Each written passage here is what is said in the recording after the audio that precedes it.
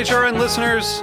As we celebrate our 15th year, we are deepening our commitment to giving voice to the next generation of food systems storytellers, and we need your help. Our internship and fellowship programs help activate new possibilities for underrepresented and underestimated young people through experiential journalism, audio engineering, and production training. Through these unique programs, HRN helps food equity stewards build essential workforce readiness skills that expand their potential and foster economic mobility. Please consider supporting these critical programs. And with a minimum donation, you can be entered to win a dinner for two at an amazing restaurant in one of 8 cities and tickets to a concert at a great venue in one of those cities. We have incredible partners across the country who have donated, as they also share our passion for helping to educate the next generation of food systems storytellers. Check out heritageradionetwork.org/15 to donate and enter to win today. That's heritageradionetwork.org/15 to donate and enter to win today. And make sure you donate before March 31st. Thank you.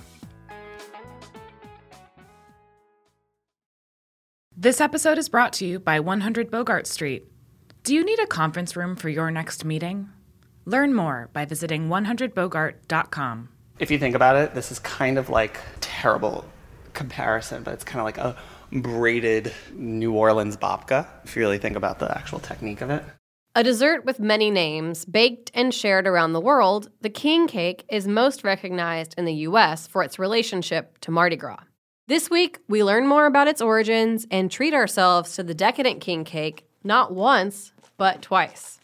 Okay, guys, so this morning I woke up to an email that said your king cake is on the way, and it will be in the office by 3 p.m., and I was really hoping it would be before that because I wanted king cake for breakfast.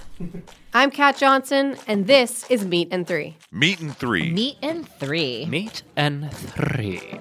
1 meat, 3 sides. Food, news, and storytelling. A square meal for your ears. Meat and Three. People from around the world celebrate with some kind of version of the king cake. It's a ring of buttery, sweet dough topped with icing.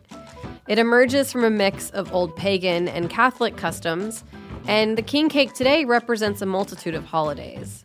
For example, it can mark Epiphany, which is the end of Christmas and the day the 3 kings ended their journey to baby Jesus. For many, it also marks the beginning of a new year. And of course, it's a major symbol for Mardi Gras, the biggest party of the year and the beginning of the Lent and Easter season. The Meat and Three team was eager to try some king cake together, so I did what anyone serious about authenticity would do. I overnighted one from a specialty bakery in New Orleans to our office in Bushwick. So this is from Randazzo's king cake in Metairie, Louisiana, and we ordered this last week. Randazzo's gets orders for king cake from all across the country. They're baked to order, shipped, and enjoyed the very next day. We're going to slice it up. We're all going to have a slice, and we're going to see if someone gets the baby. But this cake, I think, is too big for all of us, so there's a chance that it remains in the cake. We have to eat the whole cake. We have to eat this. I think we got this. We got this? We got this. After cutting into our cake, we started to ask the big questions. Where does the king cake come from? Why do we eat this at Mardi Gras? And most importantly... Do we know why they put a baby in the cake yet? It's for the Epiphany. Well, apparently... the king cake came from France in 1870, according to the Randazzo site. It's decorated in royal colors of purple, which signifies justice, green for faith, and gold for power. The ring shape of the pastry symbolizes a crown, and the baby hidden inside, of course, represents baby Jesus. In New Orleans, a tradition of hiding the baby in the cake came from the social clubs known as crews, who would host parades and balls for high society. A cake would be presented to debutantes and guests, and whoever found the baby, or in the early days, a bean, in the slice of cake, would be crowned king or queen for the evening. Oh, wait. Matt's eating. What, Matt, I want to know. What are your reactions, Matt? Oh, it's very sweet. It tastes like cake. It's like a cinnamon roll. As we enjoyed our king cake, we grew more and more concerned about finding our own hidden baby. Is getting the baby good luck? Yes. think you're No, like, You got the baby? You got the baby? No. Oh. We don't know. My money's on Kevin because he's eyeing them. I'm before literally. this is so suspenseful. How big are we talking for this baby? The tiny plastic baby was nowhere to be found until. Wait, what? Oh my gosh! Wait, that is very disturbing. Look at its butt. Wait, but for people listening at home, it's just like a pink. It's just like a pink body inside the cake. Kat found it in the bottom of the cake. Randazzo's provided us with a truly memorable king cake experience, but our appetites weren't yet satiated. Afterwards, we had to know exactly what it takes to bake a king cake. So we visited our friend Jake Cohen, editorial director of the FeedFeed and host of the FeedFeed podcast, at their test kitchen around the corner from our office. Jake put his own creative spin on a traditional cake and let us try the results. When we come back, we'll take you with us into the FeedFeed kitchen. More Meat and Three after the break.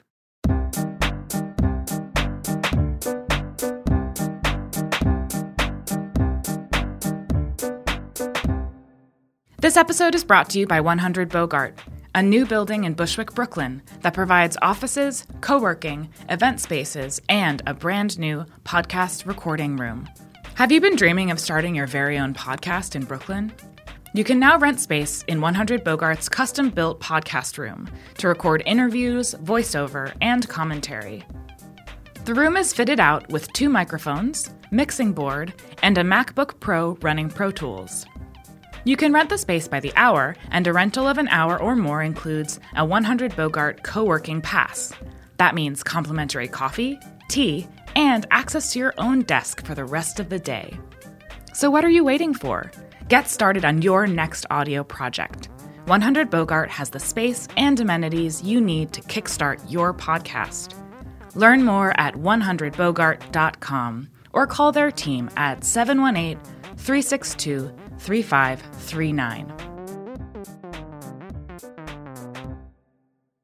Welcome back to Meat and Three. We pick back up on our king cake journey with Jake Cohen.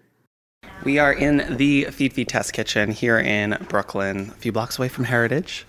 Super excited. I'm Jake Cohen. I'm the editorial director here at FeedFeed, as well as I am a host on Heritage of the FeedFeed podcast. We're making king cake. You asked me to make king cake. I'm going to make you a king cake. Super easy. It's kind of just, when you think of what king cake is that obviously from New Orleans you think Mardi Gras, but at the end it's like a lot of those classic roots in French pastry. It might be super easy for a pro like Jake, but our team still wasn't even clear on exactly what kind of pastry a king cake is. So it's kind of like a super classic brioche. What it is it's just like a yeasted dough with milk, sugar, a lot of eggs. I have it enriched with butter, which is kind of like that brioche aspect to it. If you think about it, this is kind of like terrible comparison, but it's kind of like a braided New Orleans babka, if you really think about the actual technique of it.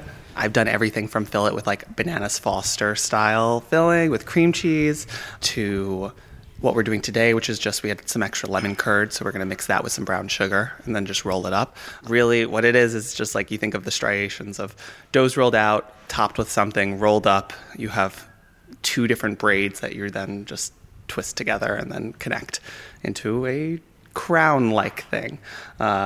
Sometimes you stick in a baby if you want. I did not bring a baby. If you have a little plastic baby, of course, not a live child. It turns out this seemingly simple dessert takes a lot of preparation. A lot of king cakes are kind of on the drier side, which I didn't want, so this is definitely a very soft dough. I let it proof for about an hour and a half, depending on the temperature outside. And then I split it up into 2 pieces, and we're going to roll each out into a wide rectangle. Typically about like almost a 1/4 inch thick, more like a 1/6.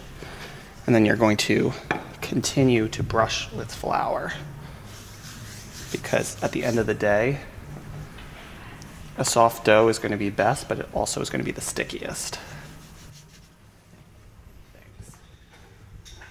Okay, so this is about the thickness we're looking for. Again, super thin allows you then to get as more layers as you roll it up. The concept is you're filling it up with something that's then going to be that like caramelly, sticky stuff in the middle. Today we're using lemon curd, a little fancy. We're going to then roll it up with the long side first. Next, Jake twisted the 2 rolls of dough together to form a crown shape. After making a simple powdered sugar glaze and waiting about 30 minutes for the dough to bake into a beautiful golden brown, our masterpiece was ready to go. It is risen, it is puffy. If I let it proof, I probably could have spread it out a little bit, but we have a beautiful crown of brioche goodness. And we're just drizzling the glaze on top. Keep it thick because we're doing it while it's warm, so it's naturally gonna melt and spread. We added a bit of edible glitter in traditional purple, green, and gold to top it all off, and we were ready to taste it. Oh my god, it's so much better than the last one. It's like buttery, it's light, but like the tang from the lemon curd is really nice. It kind of offsets the sweetness. That's really good. The lemon curd in practice was not the best idea because of the way that it kind of leaked off the sides, but it was actually really easy to take off. That being said, next time I'd probably just do brown sugar and cream cheese and then add in some lemon zest. Call it a day. Fresh ingredients and a skilled hand brought a little something extra to this New Orleans treat. Whatever type of king cake you know and love, it's definitely a special way to celebrate Mardi Gras. Thanks to Jake and the FeedFeed for their help. We wrap up this week by revisiting an HRN feature from the past by producer Sam Lee. Sam spoke to Chef John Caluda of Caluda Cakes in New Orleans to hear firsthand how their version of the king cake is made from scratch and how crucial authenticity is when it comes to this legendary pastry. Chef John Caluda has been making king cakes in New Orleans since 1990. A graduate of the Culinary Institute of America and former pastry chef for the Royal Orleans Hotel, Chef Caluda takes pride in making each of his cakes from scratch, which is pretty crazy because they're currently making around 1,500 cakes a day in their Harahan, Louisiana bakery. It's a very moist, light cake. It's got a nice cinnamon. It's all hand braided, which is a lot of places people take shortcuts today and don't braid the cakes anymore, and it makes a big difference in the quality of the cake. A traditional New Orleans king cake is made with a sweet brioche or a Danish pastry and braided and shaped into a ring with a cream cheese filling. But Caluda's also offers a variety of cake flavors that break the traditional mold. We also do different pop-up flavors, which we're known for, pop-up flavors of the day or of the week. Like today, we're doing apple flan and coconut dream. We did wedding cake. Our special of the week is banana foster. Last week was maple bacon. Next week it's Oreo cream. So we have different fun flavors and stuff like that as well. According to Chef Caluda, right now, if you walked into pretty much any school or office in New Orleans, there's likely to be at least one king cake in the break room. Somebody is designated to bring the king cake, usually at the beginning of the season. And whoever gets the baby is designated to bring the cake the next party or the next office meeting. The chef's referring to the tradition of hiding a tiny plastic or porcelain baby in every king cake. At Caluda's, each baby is placed in the cake by hand after the cake cools and before it's iced and packaged. You flip the cakes over, you just stick the babies in the bottom, put the boards on, and flip them back over. And it's just a quick process. Whoever finds the baby in their slice must bring in the next cake. But you'd better be careful where you get that cake because your friends and coworkers in New Orleans are going to have an opinion about it. There's a lot of comparison in New Orleans. We talk about food a lot. And king cake is one of those foods that people really are passionate about. They go crazy for their type of king cake or their favorite bakery or their favorite flavor. And they'll debate and argue about who's the best. And in John's opinion, if you live outside of Louisiana, you should be buying from an authentic New Orleans bakery and getting it shipped. Or at least buying from a true New Orleans transplant. Because as he's discovered in his travels... And you go to a restaurant and they have gumbo on the menu. It's not really gumbo. They might call it gumbo. They might call it etouffee, but I don't know. There's something about getting it from the source that's a little bit more authentic. I'm not saying there's no good king cakes outside the city. I'm sure there are. But my experience with things like gumbo and etouffee, when you go outside the city, they're usually not anything close. And no matter where you get it from, be careful to find out if they're actually making the dough from scratch.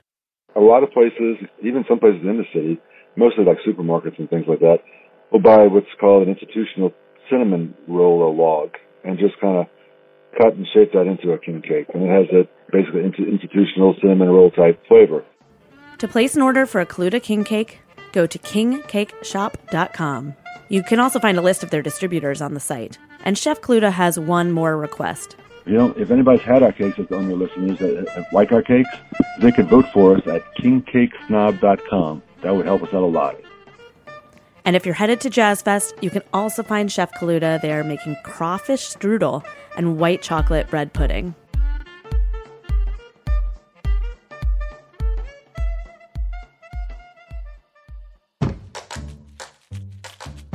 That's our show. Thanks for listening.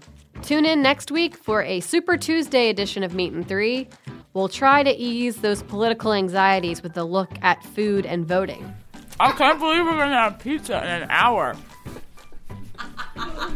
Special thanks this week to Nicole Cornwell, Jess Kreinchich, Rowan O'Connell-Gates, Sam Lee, and Jake Cohen. Meat and Three is produced by Hannah Forden, Matt Patterson, Katie Mosman-Wadler, Dylan Hoyer, and me, Kat Johnson. Our audio engineer is Matt Patterson, and our theme song was composed by Breakmaster Cylinder. Meat and Three is powered by Simplecast. This program was supported in part by the New York City Department of Cultural Affairs in partnership with the City Council. Meat and Three is a production of Heritage Radio Network, the world's pioneer food radio station. Learn more at heritageradionetwork.org and follow us at heritage_radio. And you can stay in touch with us by emailing ideas@meatand3.nyc. That's all spelled out.